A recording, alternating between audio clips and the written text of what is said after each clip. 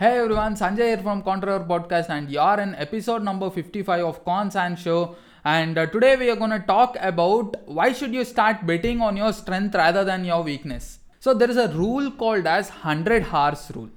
Maybe you might have heard this, or you might have watched the video by Jay Shetty saying why should you start spending your 100 hours into one particular thing. I'll explain that, and but in a different way. So let's say you just have 100 hours now, and you have three different things to do. One is the thing that you are good at. Let's say you are good at playing PUBG, doing TikTok, or playing games, Call of Duty, or Counter Strike, or something else. The second thing is the things that you're average at. The next thing, something that you're average at, something like you're swimming or dancing or something like cycling or something else that needs your presence or that needs your effort to do. And the next thing is something that you're worst at. Let's say studying. Yeah, I'm worst at studying, so I'm taking studying. So, in which bucket or in which particular thing would you spend the most of your time? Are you an average person who spends 60 hours in the things that you're good at, or just 20 in the rest of the things, or just something like 40 30 30, or something like 80 10 10? So it depends for each individuals, but for the most successful people, when most successful people and the wealthy people, when this question is asked to them, they just answered saying that I spend most of my minutes, something like 100 hours in one particular thing that I am completely good at, or probably 80 or 90 hours in the first bucket that I am completely good at, and the rest of the things at average, as well as on the things that I'm worst at.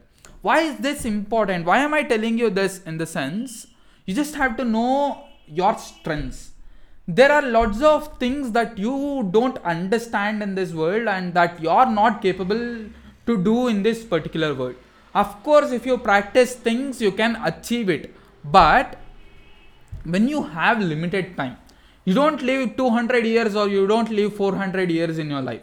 When you have limited time, make sure you spend your entire time at what you're really good at, and the other things you have people to work for you on that particular things. Let's say you don't like to, cook. You just hire a chef to cook for you. It's as simple as that. You just concentrate on your business, you hire a chef to cook for you, and the chef is good at cooking, so that what happens, you can eat delicious food as well as you can perform things that you are really interested in. Well, this is how the reality is, and this is how successful people spend their entire day and spend their entire life. But your school system might be like, if you are weak in language, or if you are weak in maths, or if you are weak in science, they would give you extra classes to improve upon that. That doesn't really make sense in our life or in the reality of our life. You being an entrepreneur, or if someone is good at art, he doesn't have to know how many rings are there in Saturn, or how many moons are there in Saturn. That's completely out of his particular box that he has to know in his life. Of course, you need general knowledge, but there are tons of things in your school or in your college that you are really not interested in. Let's say you are a computer science engineer, or let's say you are a mechanical engineer. You might be really interested in Android app development, or you might be really interested in automobile engineering. But when you join this computer science engineering or the mechanical engineering, what happens, they teach you, but in your syllabus in computer science, they'll be teaching you visual graphics or computer graphics that has no relevance to your Android app development. Or being a mechanical engineer, they might be teaching you something like finite element analysis using analytical method, or something like there's operational research, OR or OM, or something else, operational research, right? Yeah. So all that doesn't really make sense. I don't like this system called as one size fits the all. I mean, people are just trying to put everyone into the same box. If you just choose to go to school, everyone follows the same thing. An artist don't have to know the what is it space research, something like geography. Of course, it's a general knowledge that can be learnt in Google if he needs that knowledge. That is what I'm trying to convey.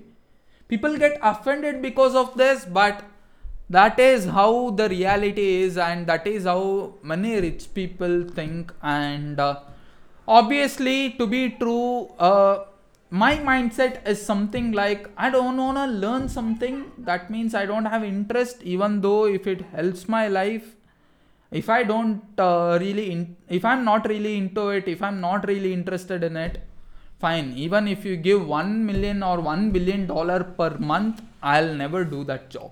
That is how I am. So let's discuss a lot about many things. I have told you something about micromanagement. What do you do with the rest of the two buckets? That is being an average and which you are really worst at. So those two things you can micromanage that. I'll let you know what is micromanage in my next video or in my further videos. Until then, it's me Sanjay signing off here from Contra Podcast, and you can drop down the comments below. Do share this video with your friends. Thanks for listening, guys. Bye bye.